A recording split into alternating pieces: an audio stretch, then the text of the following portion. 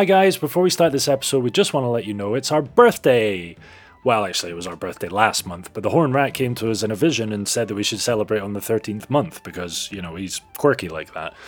Anyway, to celebrate, we've prepared a couple of treats for you. The first is a preview of our new bonus series, We Couldn't Help It, a collection of outtakes and offcuts that didn't make the main episode because they were either shite or unbroadcastable. The series will be released in the coming months as a new Patreon tier, and you can listen to the preview free of charge today by going to layingdownthelore.com/birthday. The second is our brand new merch store, which we're very excited about. We've got a collection of Laying Down the Lore and Juggerbuff goodies on there right now, which will be shipping in May. Head over to layingdownthelore.com/shop and place your pre-order today. Finally, a massive thank you to you all for all of your support over the last year. It's been amazing. We've had so much fun and we've got heaps planned for the future. We're really, really excited. So thank you again. And without further ado, let's roll.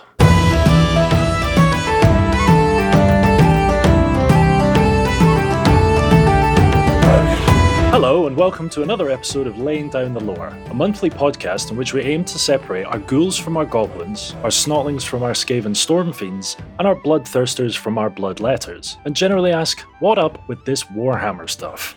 My name is Ben Crone-Barber and I know fuck all about Warhammer. With me is my co-host Christopher Crallan Allen. Hello. Who also knows fuck all about Warhammer. Very true. And my dear brother Darren. What up, chodes? Who knows so much about Warhammer, it's a wonder he has time to do anything else. After gathering online to slay some vermin in the name of Sigmar, this dichotomy between our levels of understanding became clear, and this series is an attempt to address that ignorance. Hello! Hello. Hello, all. Darren, just had a thought. This is, what episode are we on? 14. Episode 13. 14? 14, excuse me. So we've heard the intro 14 times, and I think I know it pretty well. I think you and I should have a go at just reciting it off the top of our head, off the back of what the amount of times that Ben said it. Yes, go for it. Just as a thing. I didn't mean now, but fuck it, let's do it now. Okay, hold on a sec. No, may I just be the first to say, go fuck yourselves. There's no way. I just hear like a buzzing, and then there's a space, and I talk. That's what happened.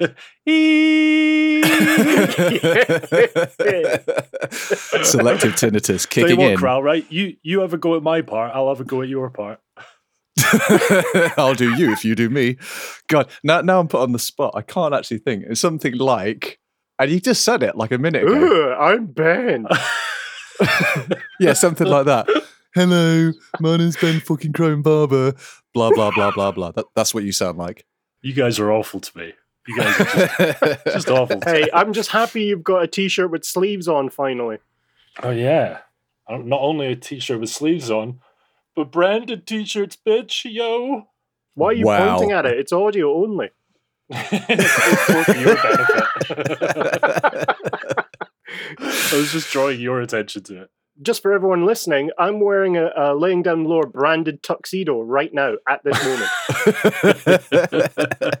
Yeah, well, I'm wearing a Laying Down the Law branded thong, so your move.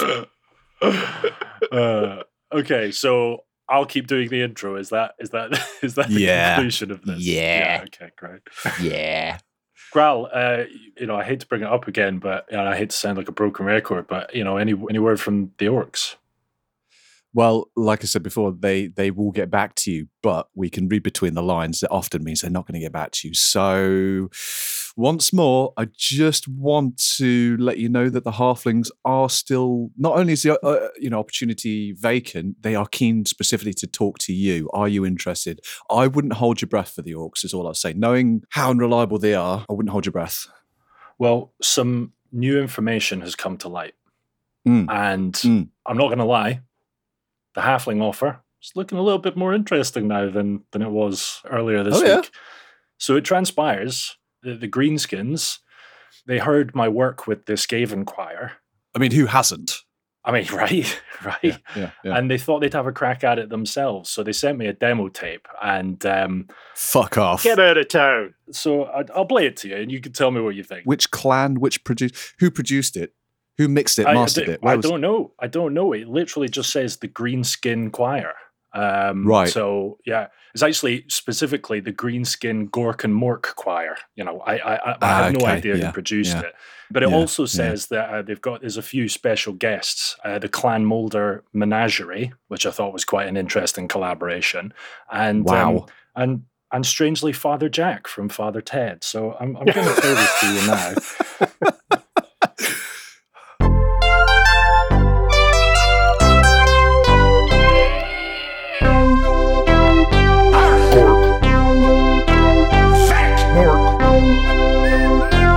What the hell is this? Gork, Mork, Mork, No!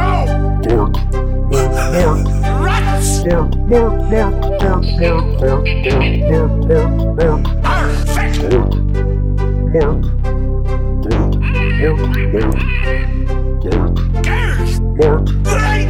Gork, Women's liquor! Gork, Gork, Perfect! Mork, Mork, Perfect! Gork, Mork, Mork, Mork, Mork, Mork, Mork, Mork, Shut Mork, the frick up! Gork, Gork, Perfect! Mork, Gork, Perfect! Gork, Gork. That would be an ecumenical matter! Yeah, go with the halflings.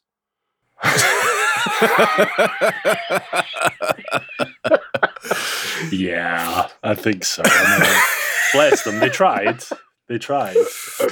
I just don't think they've got the harmonies right. You know? But needless to say, I mean, yeah, I won't be waiting for that offer. So I'm No. going to move on. I'm going to move on. I'm just questioning why they sent you that. What were they trying to sell you? I think because they're trying to show potential. I think that's what they're saying. Right. It's like Yeah. we could yeah. be great. Look with what we your can help. do. Look at our range. Yeah. Yeah. Anyway, Krallen, what happened last episode? Well, Ben, what happened last episode was I can barely remember because, as we know, we had a bit of a delay for various reasons. So, in true Krallen style, I'm just going to read off what Darren told me in WhatsApp. Here we go. Last episode, we focused on the great war of Gorbad Ironclaw, the rise of the Ironclad tribe, and their devastating invasion of the Old World. We also looked at the sacking of the Moot, the ruin of Talabheim and Nuln. Did I pronounce that right? Yeah, The ruin of Talabheim Talabheim. and Nuln. The final confrontation of Altdorf, which involved wyverns, etc. How did that come across? Is that all right? Is it good? was that it? That was the shortest recap. That's we've it. I'm ever- done. Amen. That was fine. I mean, I had banked on you taking those notes and then using the Wikipedia like you usually do, but yeah, that's fine. Yeah. And then telling us a bunch of stuff that Dar didn't. Yeah, exactly. Yeah. And And then us overcompensating. puzzling over it for a while. Like, was I here during the last recording? Hey, listen, you get what you pay for. And we haven't paid a cent. Exactly. I'm sure more happened. I'm sure it did. And I'm sure Darren's going to just kind of expand on what I've just summarized. Right? Yeah, I mean, and the only bit I really remember, because I usually blank these things out as soon as the record's finished, is the target practicing the halflings as they cross the River Aver. Oh, yeah. Hilariously brutal. And then all the halfling games and the torture and the... Yeah. So fuck halflings. What did they call? Hey, whoa. They might be future clients, all right? I'll have enough of that. Yeah, of yours. If you're listening, halflings, yeah, I got you back. What was the thing they did where they put a snotling and a halfling in a barrel? Was it barrel fighting? Barrel bash or barrel battle or something like that, yeah. Barrel bash. It sounds like a Donkey Kong level. It sounds like something you go through at university. Barrel bash, barrel bash, barrel bash. I still don't know who my money is on for the halfling and the snotling. The Is halflings snotling- weren't really built for combat, though, were they? You know, they're an No. arboreal kind of race where the snotlings will fucking just, you know what I mean, rip them apart. But Did then you say again, arboreal? is that right? I don't know. Is that right? Arboreal, like a. Have I just completely used the wrong word? Probably Arboreal. Agrarian. agrarian. Yeah, halflings are agrarian. They're like pastoral farmers. Yeah. That's the description I was aiming for. Yeah. And arboreal is an animal that climbs and lives in trees. I'm sticking with it. Oh my god, you're a fucking monkey. I'm so glad I pulled you up on that. I thought you had just taught me a new word. It's just brilliant I did. now that I've got an image of a halfling version of Tarzan.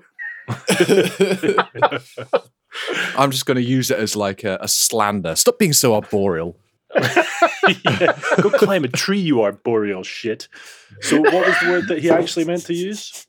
Agrarian. Agrarian. Go climb a tree.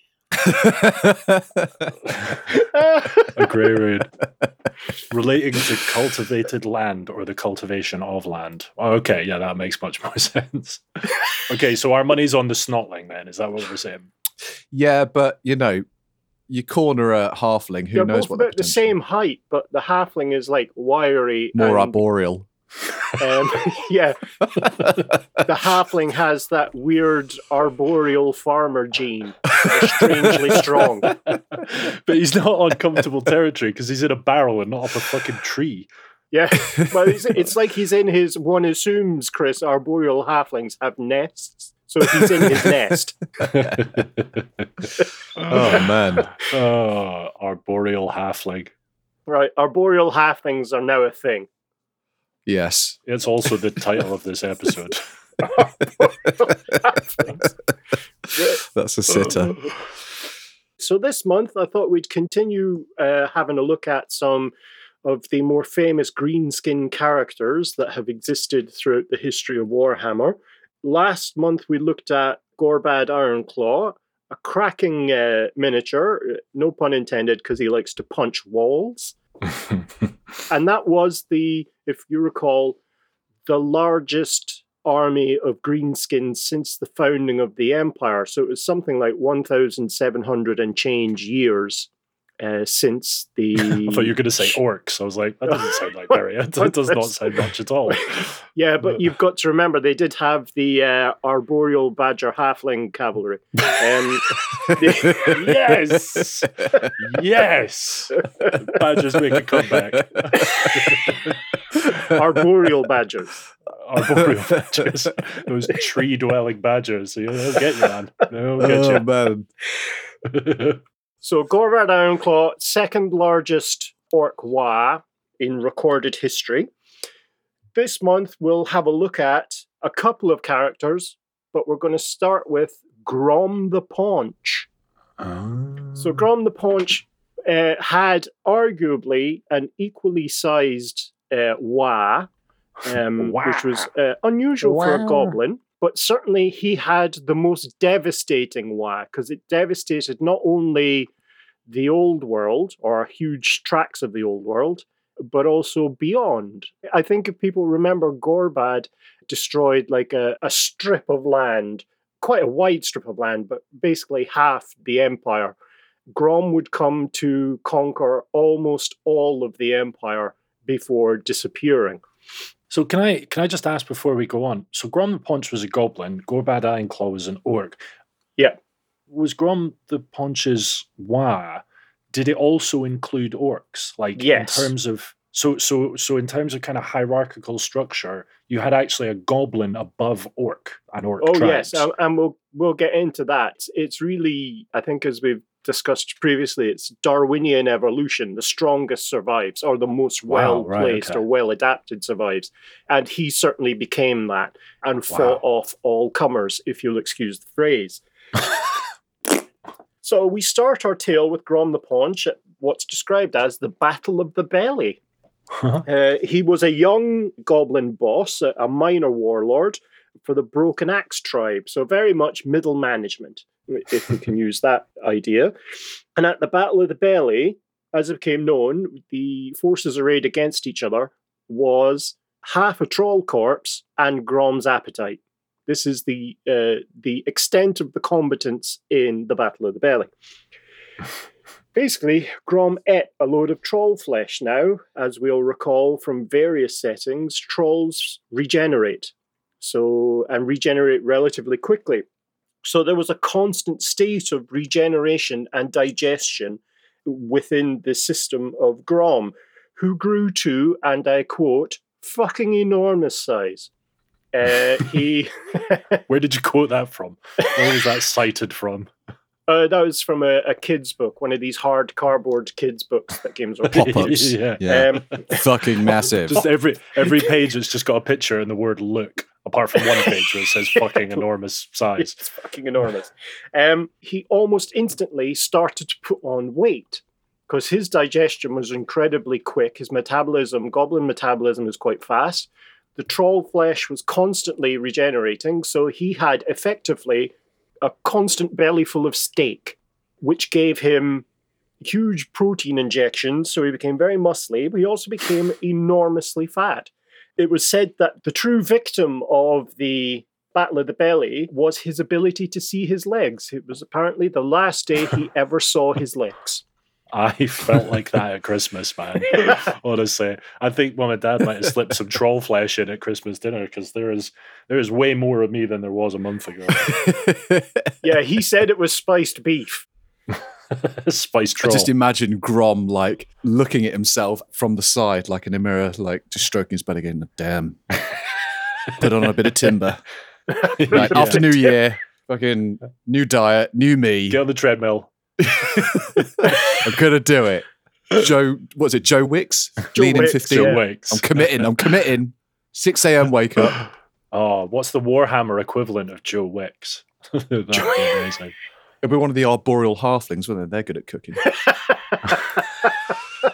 It's the arboreal workout. The arboreal You'll climb up workout. and down trees. So.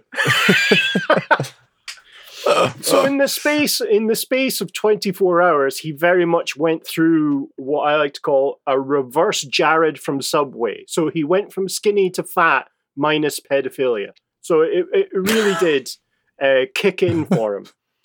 He became so fat and so strong, you remember this is all protein, that he eventually became the big boss of the Broken Axe tribe and continued to amass weight.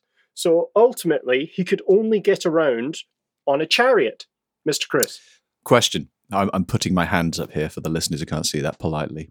So Grom the Porch, basically, he became massive and therefore he became the leader of the tribe. Did you say? There's you're huge. You're by default, you are the leader. You're massive. Eye-wateringly big. That's why Darren's our leader. Or did he have to, overthrow the current leader or anything like that? A show of strength of might? He ate the current leader. Well, yeah, touche.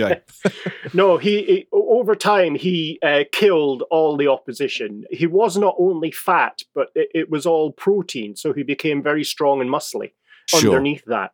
Very much like, I think, the goblin version of a sumo wrestler, if you can imagine what that would be like. Or you see like the World's Strongest Man shows where the guys are just like pure bulk. They look fat, but actually they're just absolutely muscle. Yeah, if you can imagine the Thor Magna Thor, whatever his name is, the guy that played the Mountain in Game of Thrones. Yeah. Oh, yeah. Yeah, if you can imagine him with a huge stomach, that's Grom the Paunch. Got it. Yeah. And green. Yeah. And green, and not from Iceland. And a goblin. Apart from that, the spit. He was the spit. Yes, spitting image. Basically the same dude. So, obviously, on his meteoric rise, more really a shuffle, he gained a lot of notoriety, conquered a lot of the surrounding lands at the top of the Badlands, gained a lot of loot. And as, of course, we've seen in the past, many more tribes joined him. So he got a kind of mini-wah, or going. And greenskins being greenskins, he decided to take a bit of a stroll and hit opposing forces with his axe. So he headed up into the Badlands, started throwing his weight around. When he tried to cross into the Empire, he was opposed by the real kind of powerhouse of that region, which was an orc called Zok Gutstabber of the Gutstabber clan. And Grom had a lot of gut to be stabbed, I guess. So. Oh, yeah. Right. Oh, yeah. So Gutstabber and his clan, his tribe, were throwing their weight around. Mr. Gutstabber had conquered Almost all of the night goblins that lived within Thunder Mountain, again, if listeners will recall, those are the ones, the goblins, the subterranean goblins, who dress like monks. Are they troglodytic? Ben, you look so smug. You arboreal prick. Go climb a tree.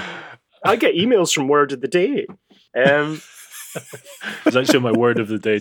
My Warhammer word of the day toilet paper. I wiped my ass with troglodytic and With troglodytic. arboreal. And Schadenfreude. So coming up against this orc warlord, most of the goblins under Grom's command wanted to submit to this orc's power. Goblins being, in general, submissive towards orcs. It's the might makes right, as it were, in that world. Grom decided, fuck that, or whatever the goblin equivalent is, and set out to gutstab it in a one-on-one in a duel. Ooh. Now, that's not normally what happens. Usually, Gutstabber would have sent out a small force to ambush Grom, but for some reason, Gutstabber allowed Grom to pass. All his troops stood down, and eventually he made his way into the main kind of settlement for Gutstabber, where Gutstabber and his kind of orc war council were waiting for him. It should be noted that the orc was significantly taller than Grom, but they were both roughly the same width. The orc being there with complete kind of muscles and what have you, or sorry, he looked like an Icelandic bodybuilder, again green, whereas Grom looked as previously described. With a huge roar, Gutstabber ran right at Grom and sliced him from throat to crotch with his chopper. Oh. But let me guess. The troll, the troll flesh that he consumed Take your time, Chris. helped him recover. Wait. The Wait, I got this. Hold my beer. did the troll flesh that he ingested help him in any way in that situation? It healed him. Almost. What actually happened was the troll flesh he ingested helped him in some way. Oh, you cunt. And, Nil pois. and the massive wound healed. How fast? As looking at it, it just kind of zipped Wow. up, very much like Wolverine. Holy fuck. Yeah. So, if you can imagine then, a kind of relatively tall, incredibly obese goblin with a massive two-handed axe just went mental and sliced up Gutstabber in short order, and then worked his way through all of the orc warlords and war bosses within the Gutstabber tribe, until eventually he was the only kind of boss-level being in the entire vicinity, in the settlement. So he, by default, managed to absorb not only the Gutstabber tribe, but all their night goblin servants that dwelt under the mountain. Wow. So exhausted from this expenditure of energy was Grom that he just collapsed on the ground. He just sat down, and his own Broken Axe tribe eventually made their way to the settlement, lifted up the enormous goblin, and it was revealed that he had actually sat on a small night goblin who was kind of splayed on the ground underneath, embedded in the cartoon. Like one of those flower pressings. Yeah, exactly. Did you ever see the book that our sister Sandra has, which is Pressed Fairies? So it's like, yeah, it's like flowers, but So illustrations funny. of pressed fairies. So But dark. this night goblin was still alive. And so impressed was Grom by this feat of survival that he became, Niblet is the night goblin's name, he became his personal standard bearer and joined him on his chariot, waving his flag, as it were. Cute. Just because he got sat on. And survived. Just because he survived being sat on by the world's fattest goblin. Oh, you survived a sitting on. How long did he sit on him? Oh, about 12 hours. Oh shit. Yeah, no, that's It's a big sit. that's It's too a long. big sit. I'm gonna be honest. You wonder, though, night goblins are voraciously hungry. So did he eat some of the guy's ass? And then it just healed. This is all getting a bit blue Green. or green. I have a query. Go for Grom it. the Paunch ain't troll flesh and therefore he got massive because of it. Did any of the other goblins or any of the greenskins cotton onto this and try the same tactic at all to become massive? I don't know. Okay. It's not in any kind of written record that I've come across. I suspect that Grom might have worked out that this was a huge advantage to him and banned everyone from doing it. Yeah, fine. Don't eat trollfish. It'll give you the shits. Or not told them that he'd done it. Yeah, kept it or not secret. told them. Yeah. Okay, yeah, fine, fair enough. Yeah, let's pretend he did it on himself, and he was smart enough to keep it to himself, and the other greenskins were too stupid to realize. Yeah, let's do that. So, milling around, he suddenly found himself in charge of effectively a Wa that had blossomed into 3 times its original size because of the absorption of the gut stabbers and their night goblin slaves. So he decided, you know what? Let's just keep this caravan going, see how far we can get. He started Let's keep this conga line up. Yeah.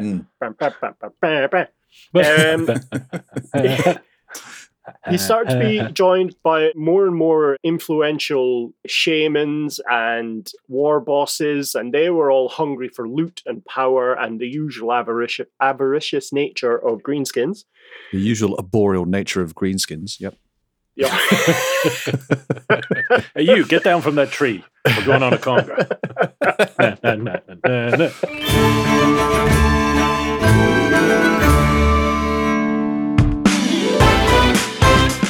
You're listening to WFBB Classics.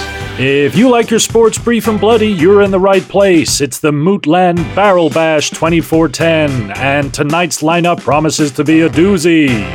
Playing on home turf, the Mootland's very own full bar Swift Whistle, known to his countrymen as the Cabbage Butcher. And representing our Green Invaders, Grot Nuggenmunch, the Iron Rock Ankle Biter. We're coming to you live from the Mootland Megadome. Good evening, I'm Jeffrey Truffles, and with me is my co-anchor and heterosexual life partner, Bert Binderfarm. Thanks, Jeffrey. Glad to be here, glad to be wearing pants, and glad to be hosting Barrel Bash 2410. I am excited. Me too, Bert, me too. Now, what can you tell us about our contestants? Well, Jeffrey, they both look in good shape, both about 3 foot high. One is green and keen, and the other one is a prisoner in his own home, so probably not that keen. That's understandable, Bert. Having your home taken over by a horde of greenskins can't do much for motivation. Now, what kind of strategy can we expect to see on both sides tonight, Bert? Oh, I don't know, Jeffrey. All the usual. Nuggenmunch will likely opt for the tried and tested technique of kicking, punching, and biting, while Swift Whistle is more likely to go for one of those reserve strategies, like running away and trying to stay alive. Alrighty then. Thanks, Bert. Let's head over to Barrel side, where the ref is about to cram the contestants in the barrel. Right, I want an unfair fight, plenty of action below the belt, and the first one to cry gets me chopper. Right, ready, set, go! And they're off. Ooh, that's a sly little right hook from Nuggenmunch, and Swift Whistle appears to be running away in circles, just as predicted, Bert. I knew it, Jeffrey. I knew it. You see, it's a very cramped space down there, so if you do run away, it does have to be in circles. You're not wrong, Bert. It is a small space. Frankly, it's amazing they could fit them both in there. While they're doing laps, seems like a good time to give a shout out to our sponsors, Grom's Arboreal Workout. When your weight ain't declining, give those trees a climbing. Alright, back to the action. Nuggenmunch has caught up with Swift Whistle, pinned him to the ground, and is currently smashing his head repeatedly into the floor. Can't see this going well for Swift Whistle, Bert. It's not looking good, Jeffrey. What kind of response can we expect from Swift Whistle here, Bert? Crying mainly, I imagine, Jeffrey. Seems about right. But wait, what's this? Swift Whistle appears to have pulled what looks like a pie from behind his back. Where did that come from, Bert? I do not know, Jeffrey. That halfling is butt naked. Best we don't ask questions then, Bert. Swift Whistle has eaten the pie in one go and appears to be swelling in size. I've never seen anything like it. It's pretty unusual, Jeffrey, but so's 2 midgets fighting in a barrel. Haha, you are not wrong there, my friend. Okay, Nuggenmunch is scrabbling backwards, not really anywhere for him to go. Swift Whistle has got him by the throat, and he's lifting him up, and whoa, hold on, what is he doing with his mouth? Oh my God! Sweet Sigmar's budgie! He's bitten Nuggenmunch's face off! Whoa, he is not going to be able to see well with no face, Jeffrey. No, he is not, Bert. No, he is not. I tell you, in all my career, I've never seen anything like this. Astonishing. No doubt people at home will be wondering what the hell was in that pie. And how did he smuggle it in there? Like I said, Bert, best not to ask. Well, there you have it in a frankly disturbing turn of events. Fullbar Swiftwhistle, champion of Barrel Bash 2410. Who saw that one coming? Join us again next year for another exciting episode of Midgets Killing Each Other in Small Spaces. He's been Bert Binderfarm. And he's been Jeffrey Truffles. Stay tuned for a message from our sponsors.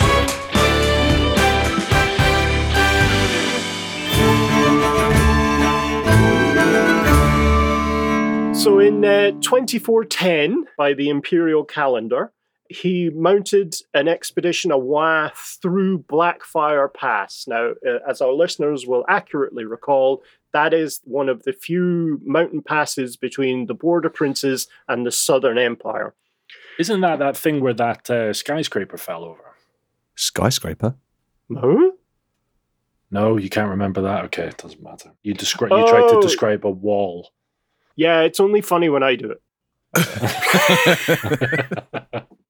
So passing through the remnants of this huge wall, which I think I'd previously described as a skyscraper, now you get to say it. Oh yeah, great. Fuck's sake. It is funnier when you say it, Darren. Well, because now you all remember it. So manning the defences of the Blackfire Pass, including the accurately remembered by Ben remnants of Skyscraper, was the dwarven force of King Bragaric, and ultimately led to this enormous battle of the Iron Gate, where the forces of Grom smashed against the dwarven forces, but it ended in a stalemate, with the dwarf losses being so significant that they retreated into their mountain holds and requested aid from the Empire as Grom's army marched through and laid siege to the various dwarven settlements and holds around there. It should also be noted that there was this huge dwarven statue in Blackfire Pass, kind of announcing their ownership of the land. And what Grom had done was basically to recarve the statue into a very crude effigy of himself. So he went from this amazingly beautiful looking dwarven statue of kind of nobility and power into this kind of spindly legged, obese goblin.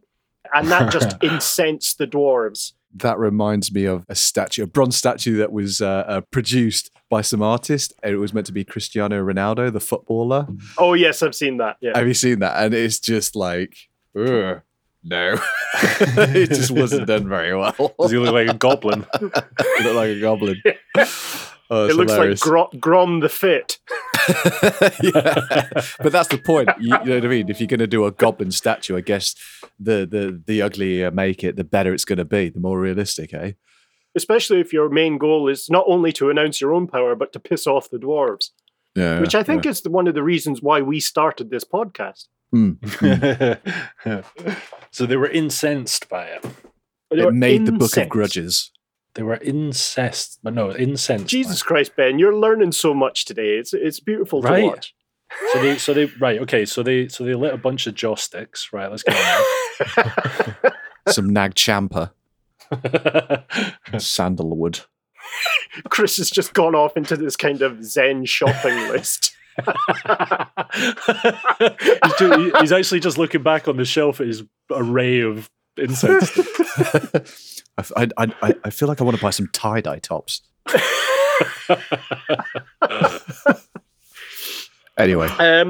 So, unfortunately for the dwarves, the emperor at the time was Dieter IV, who is described as the most feckless, self-involved man that has ever existed.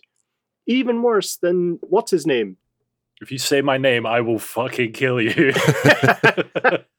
No, you're not self-involved at all, Ben. You're not self-involved. Or at least that's what you keep telling me. I think his name was Boris. Boris Goldgatherer. Oh, Boris Goldgatherer, yeah. Yeah, remember the one during the Black Plague who kind of just closed his doors. And fucking just partied. I love that. You remember Boris Goldgatherer, but you don't remember Darren describing a wall as an on its side skyscraper. All right, Ben, get over it, pal. All right. Yeah, get over it. You might need a ladder, but you'll get over it. That's a fucking big ladder. Jesus Christ, can you imagine? The capital of the empire at that time was in Nuln. And what Dieter did very swiftly when his allies called for aid is to relocate the capital from Nuln to Altdorf. That is when the capital of the empire became Altdorf. Wow. That seems like quite a snap decision, simple process. Was it just a matter of renaming it? Like, did they need to like move everything over there? Oh, yes. Yeah. He moved his entire court and the armies from Nuln to Altdorf, effectively stunning the dwarf messenger at the outrageous kind of lack of assistance. And when it was reported back to the dwarven kings, it was met with both stoicism and a fresh entry in the Book of Grudges. So the dwarves did not take kindly to that. Grom, in the meantime, had continued to fight through the mountains and managed to get up into the Eastern Empire. Now, again, if listeners will remember, when you go through Blackfire Pass, you head east, there's an old dwarven road that leads up the eastern side of the empire. And Grom had started to do that. As his horde moved forward, it was joined continuously by more and more greenskin tribes, both up from the Badlands and from the Darklands. So you started to see tribes of black orcs come in. They're really super tough ones. Night goblins, forest goblins. I mean, I can see why. I mean, a conga line is just irresistible, isn't it? You've got to join it. Once you hear that, you don't know where it's going. You just like, I've got to just join it. Oh yeah, something that popular has got to be good, right? It's got to be going. Especially if the guy at the front is a huge fat guy on a chariot. Exactly. Yeah. It's like that Simpsons episode where they're in the fun fair and they join the queue and he's like, oh, any queue this long, it's got to be great. And then it just fast forwards to the front of the queue and it's the complaints line. I was trying to think of an analogy because you guys kind of have said in the past you enjoy my analogies. So the Wagrom, if it was to be like a conga, it would be like a conga at a drunken Scots-Irish wedding where the person in front is morbidly obese on a mobility scooter. Picture this. And someone there has 6 breasts. You just described it as Wagrom. Wagrom. Is that the correct Grom's Wa. description of a Wa? Not Grom's Wa, but a Wagrom. Like Wackrell. Wackrell. Can you imagine Wackrell? Wah! It certainly makes you think twice about Waluigi. Yeah. But is that the correct way of saying it then? Is it Wa, and then whoever's Wa is? Yes. It's the word Wa followed by the first name of the greenskin in question. Right. So we've had Wa Gorbad and now we've got Wagrom. So as Wagrom swelled even further, pun intended, he effectively became ruler of half the empire. Par for course with greenskins, the first thing they did was devastate Stirland, which included the Moot. The halflings, once again, both agrarian and arboreal, became the butt of various goblin tortures. And so horrific was the devastation that it was thought that halflings had become extinct. Instead, they had hid. So Stirland was destroyed, Talabhex land was destroyed, and it ranged as far as Hochland, one of the other provinces to the west. So he effectively controlled, as I said, half the empire. One of the things that was unusual about Wagrom was he was happy to leave cities by themselves. So effectively, we had a replication of the empire under the Black Plague, where cities were where humanity dwelt, and everything else was controlled by another force. Originally, in the Black Plague, it was Skaven. In Wagrom, it was the goblins or greenskins. So they would conquer these regions, these cities. Grom would just move onward with another band of his greenskins to keep conquering and just let, I don't know, Nuln do its thing, and let the greenskins just work it out or something like that. Is that what happened? Is that what you're saying? Effectively, yes. Really, you're looking at an army of such magnitude, of such size, that it's comprised of so many different tribes that the tribes started to fracture. There were no armies of significant size in one place to be able to lay siege to cities. They just raided countrysides, both farmlands and forest, hills, mountains, and other geographical features. Got it. But we're happy to stay outside of cities because it would require a level of organization that the Wa didn't really have. They avoided actually settling in the cities because they preferred... Yes. Yeah, they preferred not to be in the cities because that takes some effort to run a city. So it's more kind of like guerrilla tactics in the surrounding areas. Well, it's more that they effectively ruled everything outside of cities. Right. They were the power there. They didn't need to resort to guerrilla tactics. There was just huge war bands roaming the countrysides all the time. Right. Jesus. Got it. So don't go outside the cities, is what you're Oh, saying. yeah.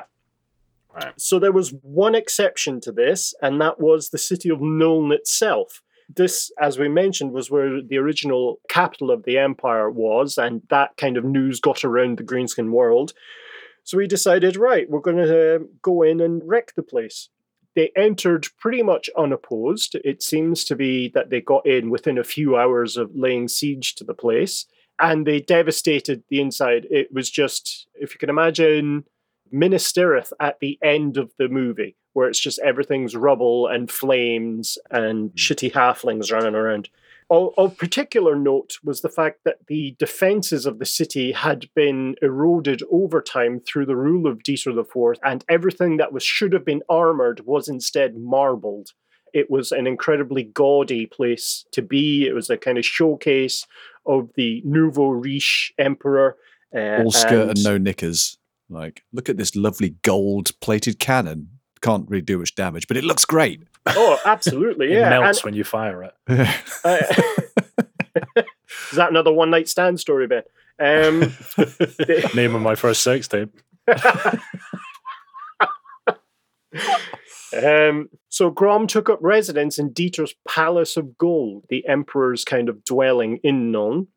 And it is said that the streets vibrated with the sounds of chariot racing and congas. And kind of drunken orcs and goblins. Can greenskins get drunk? Yes. Well, they have, of course, as we've discussed previously, ass spiders. They have mushroom brews, so they kind of get high. I feel like drunk. they drink grog. Yeah, grog is their drink of choice. I don't know where I've heard that. Brewed from halflings. Exactly. Brewed from halflings.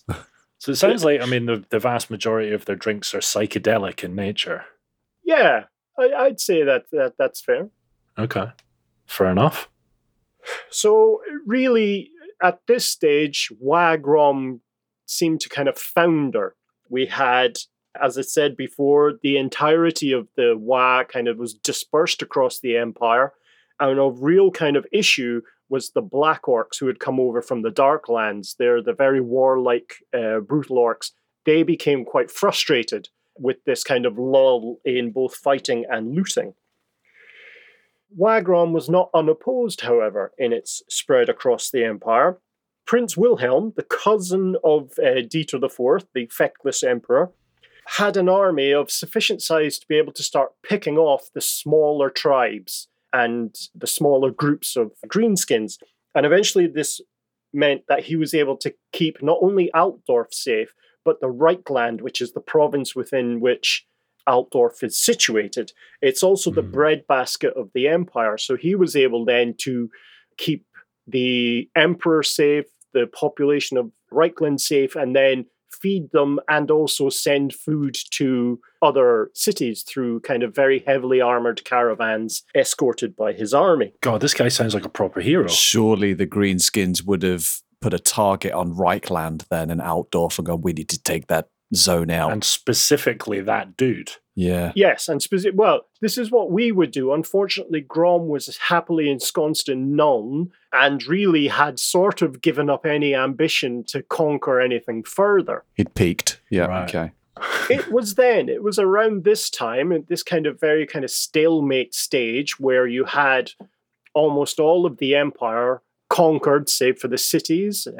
So that it had fallen into a lull. There was a lull in the kind of overall campaign. And it was then that his kind of head shaman, his chief shaman, Old Blacktooth, claimed to have had a vision from Gork and or Mork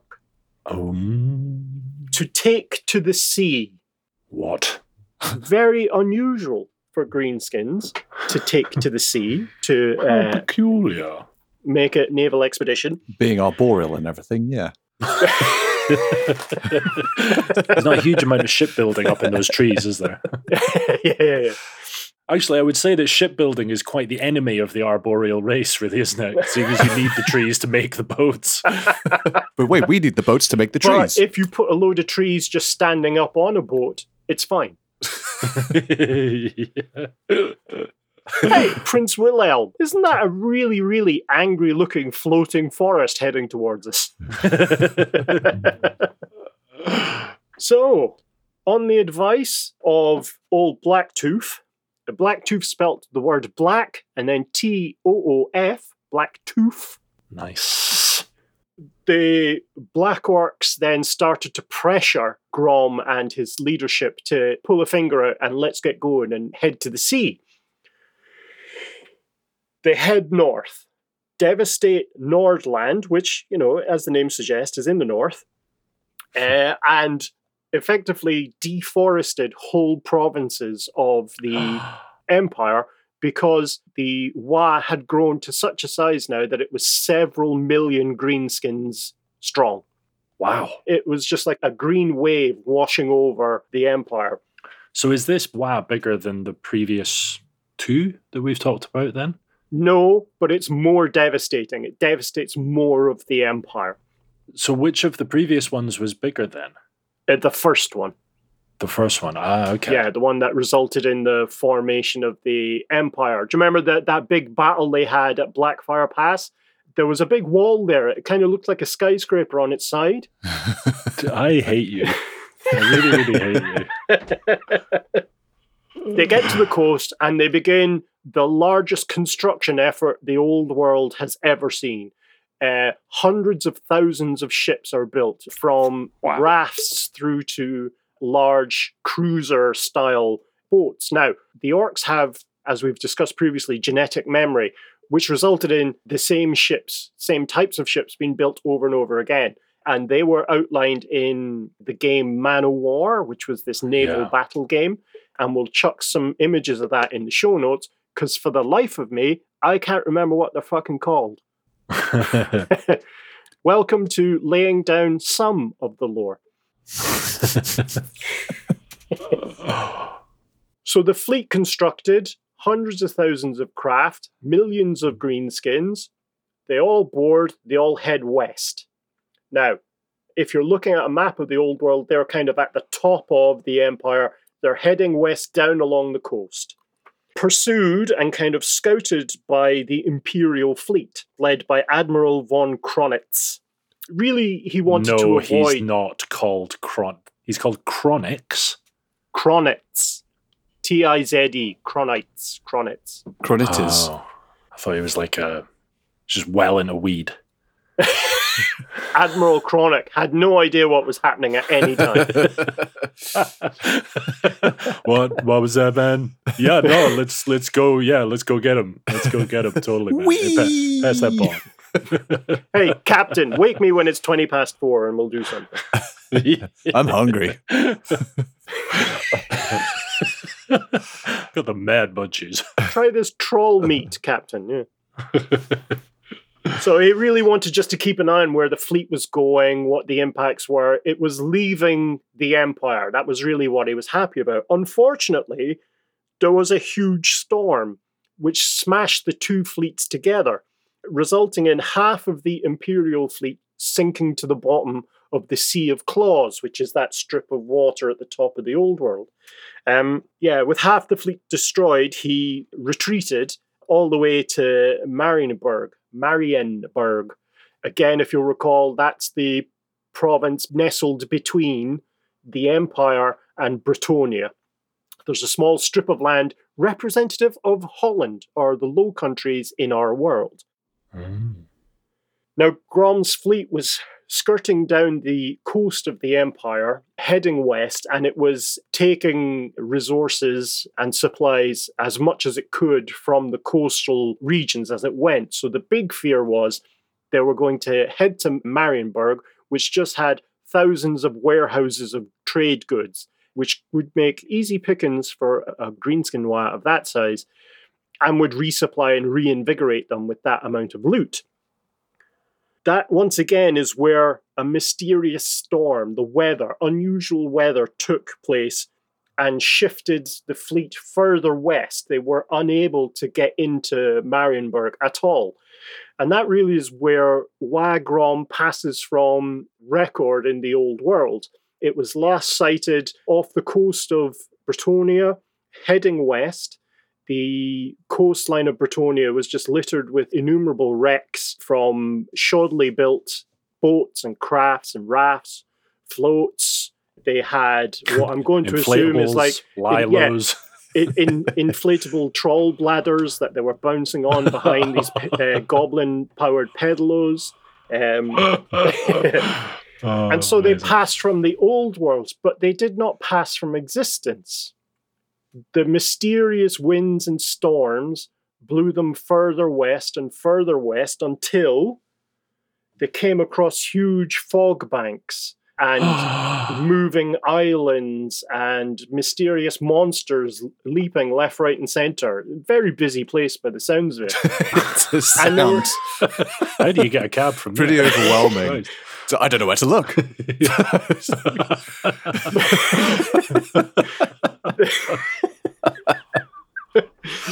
Well, I mean, we devastated Nuln, but this is spectacular.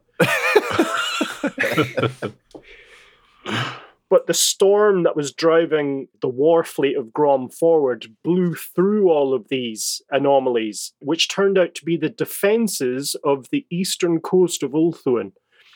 Ooh. And so ultimately, Wagram made landfall on the home of the High Elves in a region called... Now, this is where we're going to get into pronunciation trouble.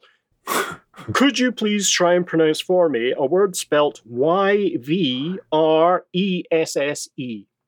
Hold on, let me write it down. Y-V... Yvresse. Yvresse. Yvresse. Yvresse. Yvresse. The Go on, Kral. Ivorous. I'm going to say Ivorous. No, because the R and the E would be the other way around. Ivorous. Fuck it, I'm just going to call it Barry. So they landed Okay. on the High Elf And they region landed of Barry. on the beaches of Grimsby. Of Grimsby. Grimsby. Of Cleethorpes. Okay, so they landed in Barry. So we've so they've landed in Yvresse. We'll call it Yvresse. And once again, Wagram, being Wagram, they started to devastate the land around them, conquer it, take over small farmsteads. They destroyed elves of high and or arboreal wood elves kind.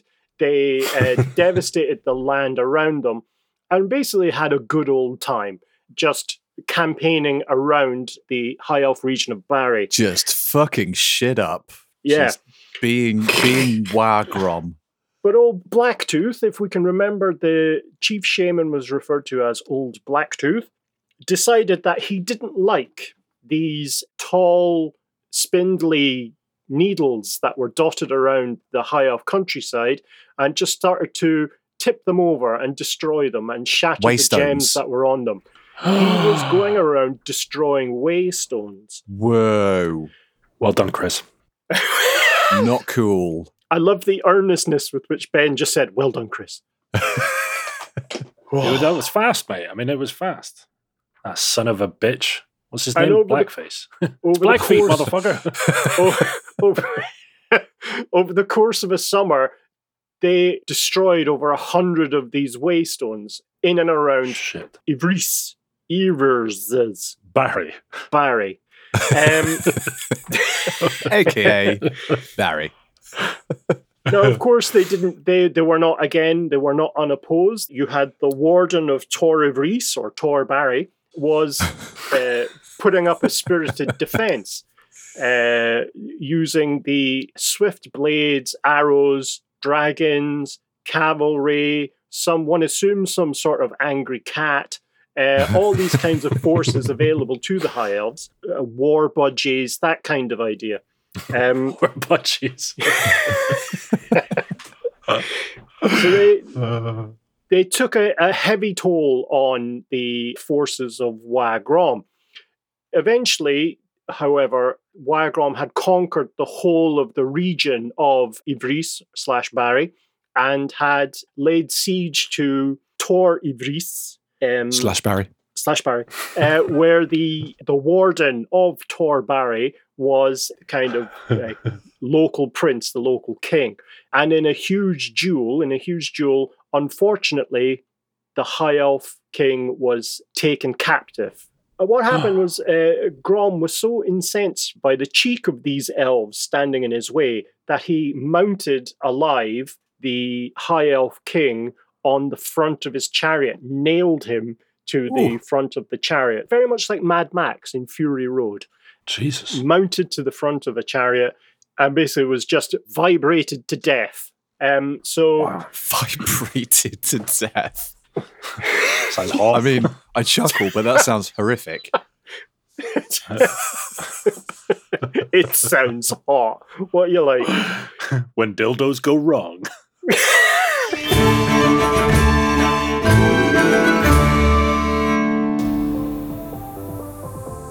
Hi guys, it's Grom the Paunch here, and I'm back with another fitness campaign. This time, I'm losing the paunch. Yeah, I know, what am I like? If like me, you might have put on a few pounds over the holiday season, I know how it is. The extra slice of squid pie, not letting the guts of your enemies go to waste, or... what's that? It's because I've consumed troll flesh which constantly regenerates in my guts? Nah, mate, I don't know what you're on about. You're having a giraffe. Anyway, it's time to kickstart your health drive with my brand new live 15-minute arboreal workout. Yeah. That's right. I'll be broadcasting live every morning at 9 for the next 30 days to lose that paunch. So come and join me live. All you need to get involved is a tree, a positive mental attitude, and together we'll lose that paunch. Yeah. So, come on, stop making excuses and join me to start your path to a healthier, better lifestyle now. Yeah, I know, I'm such a geezer. So as Grom continued to kind of devastate the countryside around Tor Ivris, the siege went into a kind of very protracted nature, and ultimately, after a few months, it looked like they were about to win, that Grom was going to be the de facto king of a whole province of Ulthuan. When from the skies, with a huge angry tweet, came the son of the warden, came Eltharion the Grim on his mighty griffin, who had spent years fighting the Dark Elves to the north on the Blighted Isle, but also around Nagrathy, and sporadic expeditions against Dark Elf outposts around Ulthuan. With him came his army of veterans, kind of real battle-hardened elves, and managed ultimately to turn the tide. So incensed was Eltharion not only by the death of his father, who had been nailed to the chariot, but by the destruction of the Waystone network, which was exactly one waystone away from disrupting the Great Vortex itself, which would have devastated the world, and ultimately sank Ulthuan to the bottom of the seas. Shit. So that would have happened. That would have happened. But it didn't happen. It didn't happen. Yeah. Here's what would have happened. The final battle of Tor Ivris was cataclysmic, with hundreds of thousands of greenskins slaughtered on the field through not only the magic of the High Elves, the High Elf sorcerers they were facing, but also the disruptive network of the Great Vortex was beginning to lash out. Azol Blacktooth, who was mounted on a wyvern, was about to topple over the final waystone. Eltharion and a cabal of mages fought him to a standstill, and his skin and muscles were flayed from his body by huge magics from the High Elves.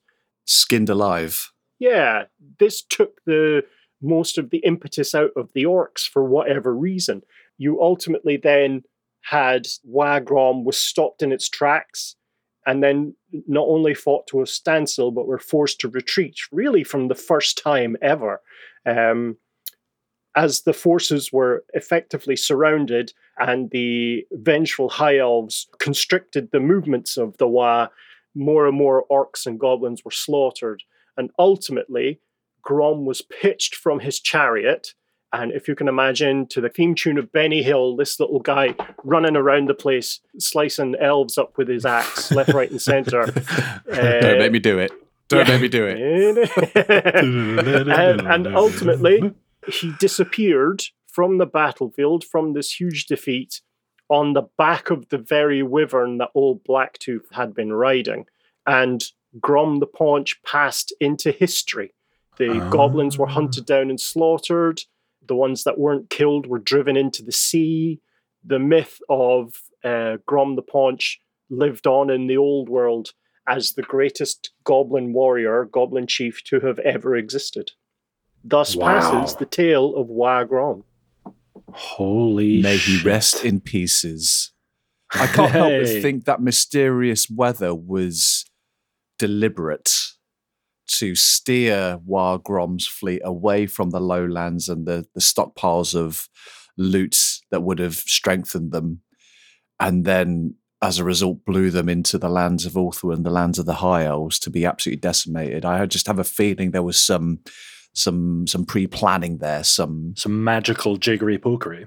Yeah. I mean, I think you've touched it with a needle there. I think that old Blacktooth was influenced by the Chaos Gods. I think that's what had actually happened. Of course. He's either influenced by the Chaos Gods or by Gork and Mork themselves. They would have wanted the disruption of the Great Vortex for different reasons.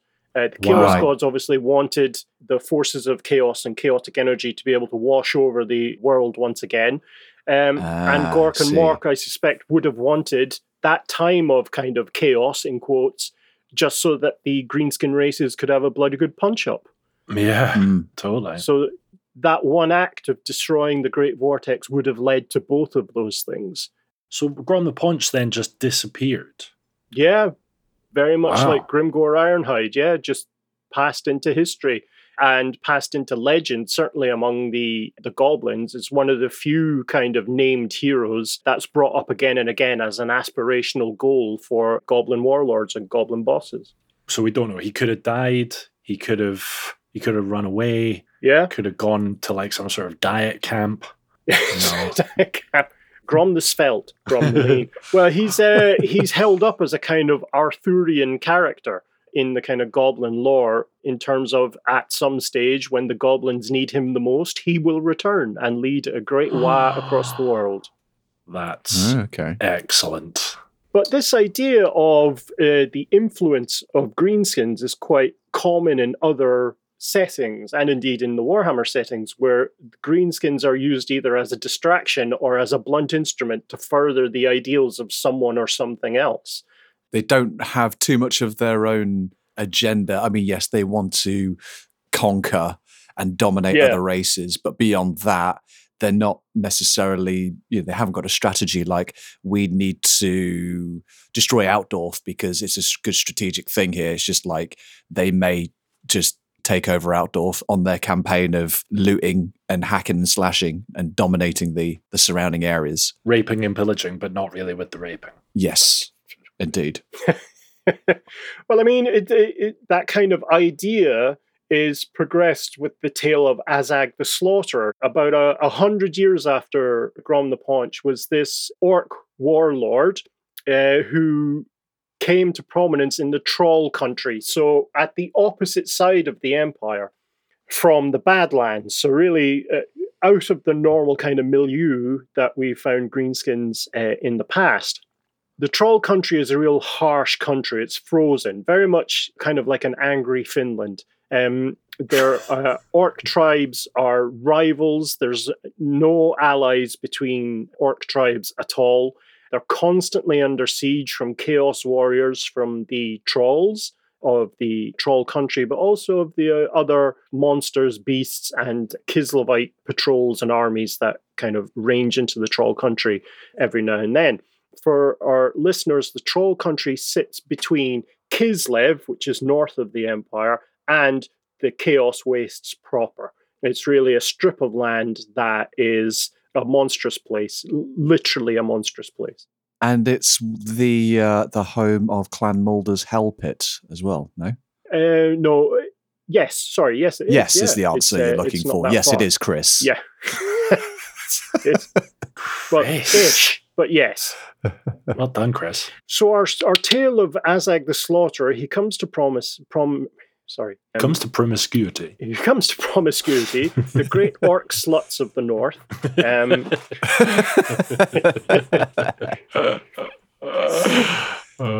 So his tribe was under siege from a band of chaos warriors, an army.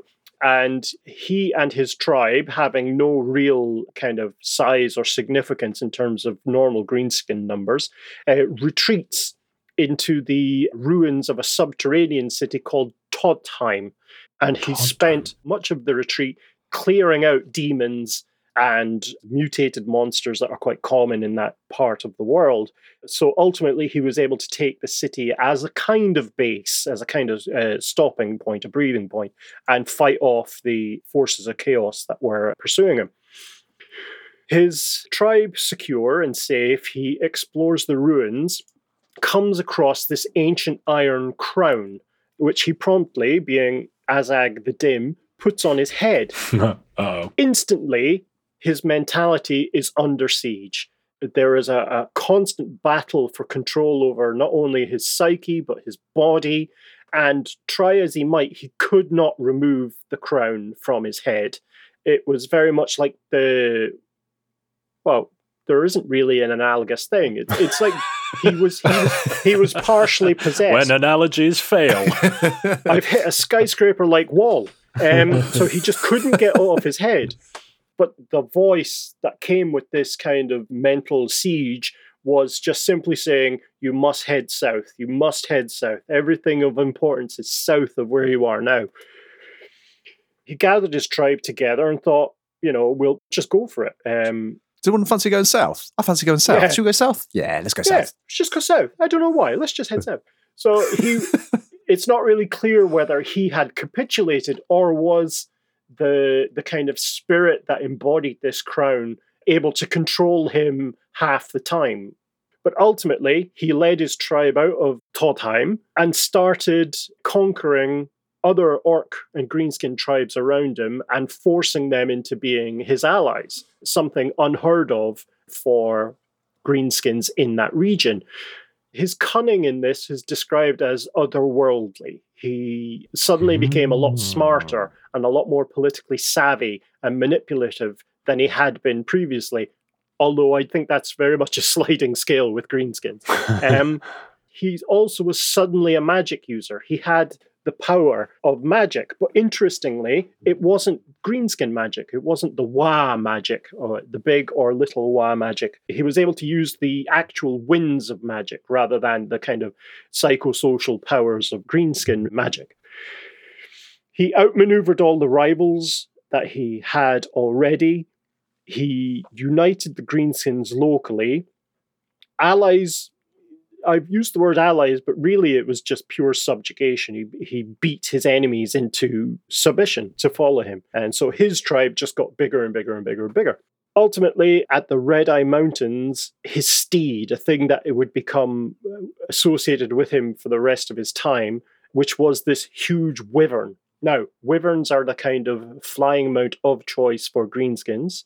And this one was helpfully called Skull Muncher. Guess what he eats? Did he introduce himself like that, or did he call the wyvern that? I think it's very rare, even in the most outlandish of fantasy settings, where a wyvern comes up and goes, "Good evening, my name is Skullmuncher."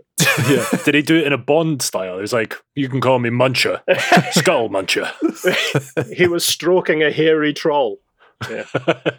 You're probably wondering why I've asked you here today. So, given his increasing use of dark magic, he set about conquering regions of Kislev with incredible speed for greenskin forces, and ultimately earned his name of the Slaughterer at the Battle of Butcher's Hill, where the surrounded human forces, a mix of Empire and Kislevite forces, held a small hill against this enormous orc tribe, and instead of attacking, he himself, riding Skullmuncher, just decimated them with dark magic from the skies, ultimately landing and finishing off the rest by hand, or in the wyvern's case, by mouth. Munching skulls, I suspect. Munching skulls.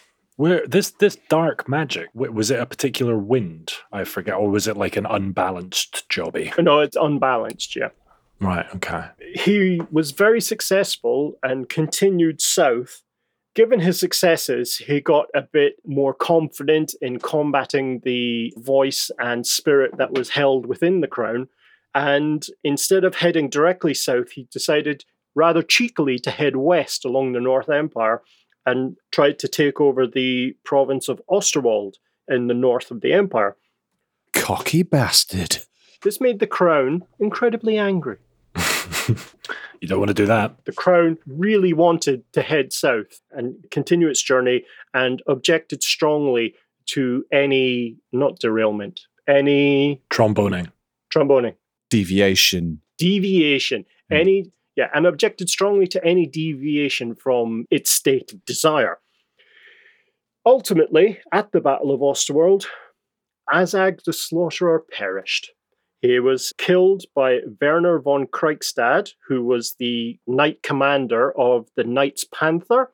If you recall, very briefly we discussed, I think it was episode 4 or 5, that the Empire has a lot of knightly orders, where these are crusading style knights, like the Knights Templar and the Knights Hospitaller in our own world. Yeah. So these guys are usually bedecked in blue and gold armor. They're wearing the skins of panthers as cloaks or as kind of fancy shoulder decoration. And they're very, very accomplished warriors. With the death of Azag, the kind of animating spirit of the Wa disappeared, and they were able to drive off the remaining greenskins in short order. They fled north back to their troll country homes and very much kind of took up life as was, where it was pure rivalry between all the tribes and there were no alliances. And karma was restored. However, the Grand Theogenist, who's this high priest of Sigmar, upon encountering the body of Azag, recognized instantly the crown, the iron crown that he'd worn on his head, what's called the Crown of Sorcery. Took it back to Altdorf, where within the deepest vault of the Temple of Sigmar, right down at the very kind of foundations of the earth. Past the janitor's closet, past the boiler room. Somewhere near the air conditioning controls. Way past the man drawer. Past every single security measure that was available to the Temple of Sigmar. Listeners will remember that the Temple of Sigmar are the witch hunters in this world, the Inquisition in quotes, and placed the crown in that vault because the Grand Theogenist had realized this was the very crown that Nagash had worn at his death at Cripple Peak. Holy oh my God. Shit sticks. A gash. Fantasy boner time. We've come full circle. I'm about to come full circle. So once again, perhaps a bit clumsily this time round, this story illustrates not only the accomplishments and power available to the greenskin race, but also the ease, in quotes, with which they can be manipulated by other agendas or beings with other agendas, be they gods or the spirits of departed necromancers. And that's it. That's my lot for this month. Wow. So hold on. What was the crown wanting to go south for? Was it trying to find Nagash? It was trying to return to Nagashazar. It was trying to head south, so through Troll Country, through Kislev, down the eastern section of the Empire, through Blackfire Pass, through the Borderlands, through the Badlands with all the orcs and goblins, and then hanging left at the Sour Sea to get to Nagashazar. Yeah, it was trying to find its master. Holy That's moly. where all things are when you don't know the directions. It's just down there on the left Isn't it? all Yeah. the time. So And then, there, yeah, go so you down just there wanna- on the left. Yeah, go down there, turn left, and then ask someone else. Yeah, exactly. And they'll point you in the right direction, right? So the crown was trying to compel the orc to go back to Nagashazar so it could try and, I don't know, regroup and become whole with Nagash eventually or something. But the orc did manage to, after a while, assert his own authority over it. He got confident with it. He got used to the nagging voice in his mind going, no, you know what? I'm going east or west. I'm not going south. Yeah. I think it's to do with the kind of psychic bow wave that comes with massed greenskins. It produces a fairly substantial bulwark against influence. What I've noticed about the Greenskins so far is their lack of anything really to do directly with chaos. You know, all Yeah. content so far up until the Greenskins has been revolved around chaos, be it the realm of chaos, the chaos gods, how chaos basically forms the basis of all magic for all races in the world. But the orcs don't care for it, and they don't have any direct use for it. In fact, they've got their own Wa, haven't they, where they get their own magical energy from anyway. They're yes. affected by it and can be guided by it, but not directly. They don't depend on it like the Skaven love Warpstone, unrefined, solidified chaos. Yeah, they're completely independent, removed from it. It's a good point. I actually hadn't considered that. I've been so lost in the storytelling, I'd almost forgot about chaos, which, you know, is a thing. But are they corruptible? Yeah. It's a significant thing. It is a significant thing. I mean, fuck, it's been a pretty significant Yeah. part of my life for the last, year. Are they corruptible, the orcs? I think on an individual basis, yes. I think if you read between the lines with old Blacktooth from Grom the Paunch, he was influenced by, I'm assuming, the forces of chaos. Could be Gork and Mark.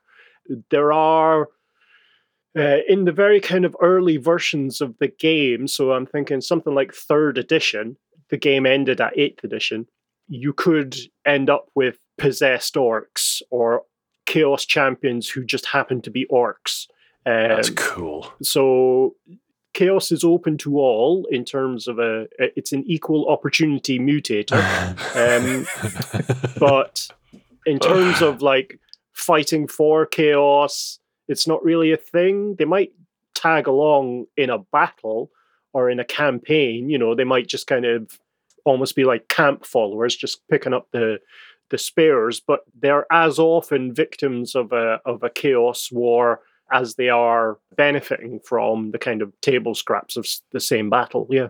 You use the word corruptible. Did you say are the Greenskins corruptible, Ben? I think they're corrupted inherently and they're just persuadable, if that's a word. You know, I don't think you can corrupt the orcs inherently because they're not bad, they're not good. They're just like dogs chasing cars, aren't they? You know, they just run on instinct. You can't corrupt that, but you can point them in certain directions. You know what I mean? Yeah, I think their long-term plans stretch no further than the reach of their arm. They don't have any kind of huge driving focus. I think individually they can be corrupted. I think you're right. It's more likely that they're going to be influenced. Yeah, I mean, directed. that's what the two stories. Yeah, the two stories I've just told this month. They're influenced, but in both cases, it was one orc was taken over or influenced by a foreign entity. In Azag's case, it was Nagash. In Old Blacktooth's case, you know, Chaos and or Gorkamork.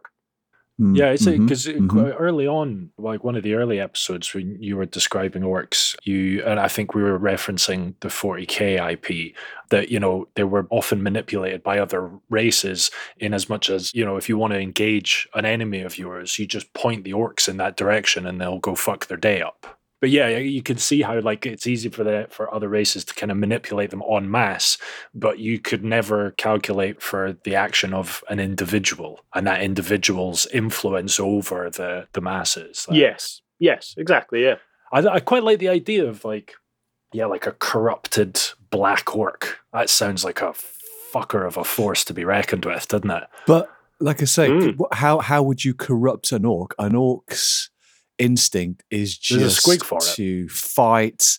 There's probably is a squig for it, but an orc's instinct is just to fight and dominate and be bigger and better. So what is the corrupted version of that? It'll be a really nice, polite orc who's like makes you cake and stuff. Excuse me, sir. The other orcs would look at me and go, "Oh my god, he's been corrupted."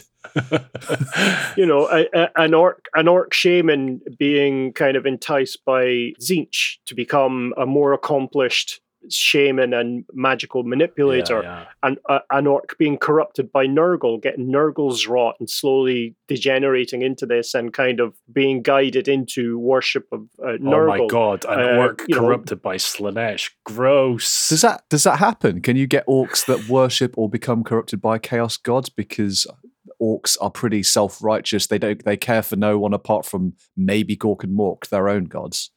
As mentioned earlier, in earlier editions of the game, that was possible. Not now.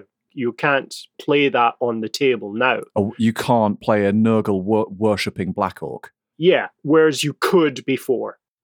Do you remember a while back you mentioned we were talking about the possibility of like undead Skaven? And you said that there was, in one of the early versions of Warhammer Fantasy, there was a kind of a little battalion or whatever it was of like undead different races. Did you have undead orcs in there? Yes, you had undead orcs, and the standard bearer was an undead goblin. Wow. Oh yeah, because didn't Cripple Peak, so Nagash was like reincarnating dead Skaven, but weren't there greenskins involved in that battle as well? Eventually, yes, there were, because if you remember, he required orc captives to sacrifice. That's right. And to ship down to Khemri to take it over and enact his great final ritual. Yes. Which is where he was killed by the Skaven, and elements of his armor and his own personage were distributed around the world. So the fell blade, the blade that killed him, was washed into the Badlands, as was the Crown of Sorcery, as was the Hand of Nagash as well. Forgot about the Hand of Nagash. Jesus. The Hand of Nagash. All I remembered is Chris's really unflattering characterization of the death of Alcadizar, who was found face down, ass up in a bog. With a bicycle parked in between his butt cheeks. And people just walking past going, another ass spider addict. Yeah, ass spider addict. All right, that's all from us. Thank you so much for listening. If you want to find out more about the topics we've discussed in this podcast, you can find all the reference articles in the show notes or on our website at layingdownthelore.com. You can also reach us on our socials, and we've got a heap of bonus content available on our Patreon at patreon.com/layingdownthelore. We'll be back again next month displaying just how little Chris and I know. Until then, bye. See you laters. Don't put on any mysterious hats. Bye. Okay.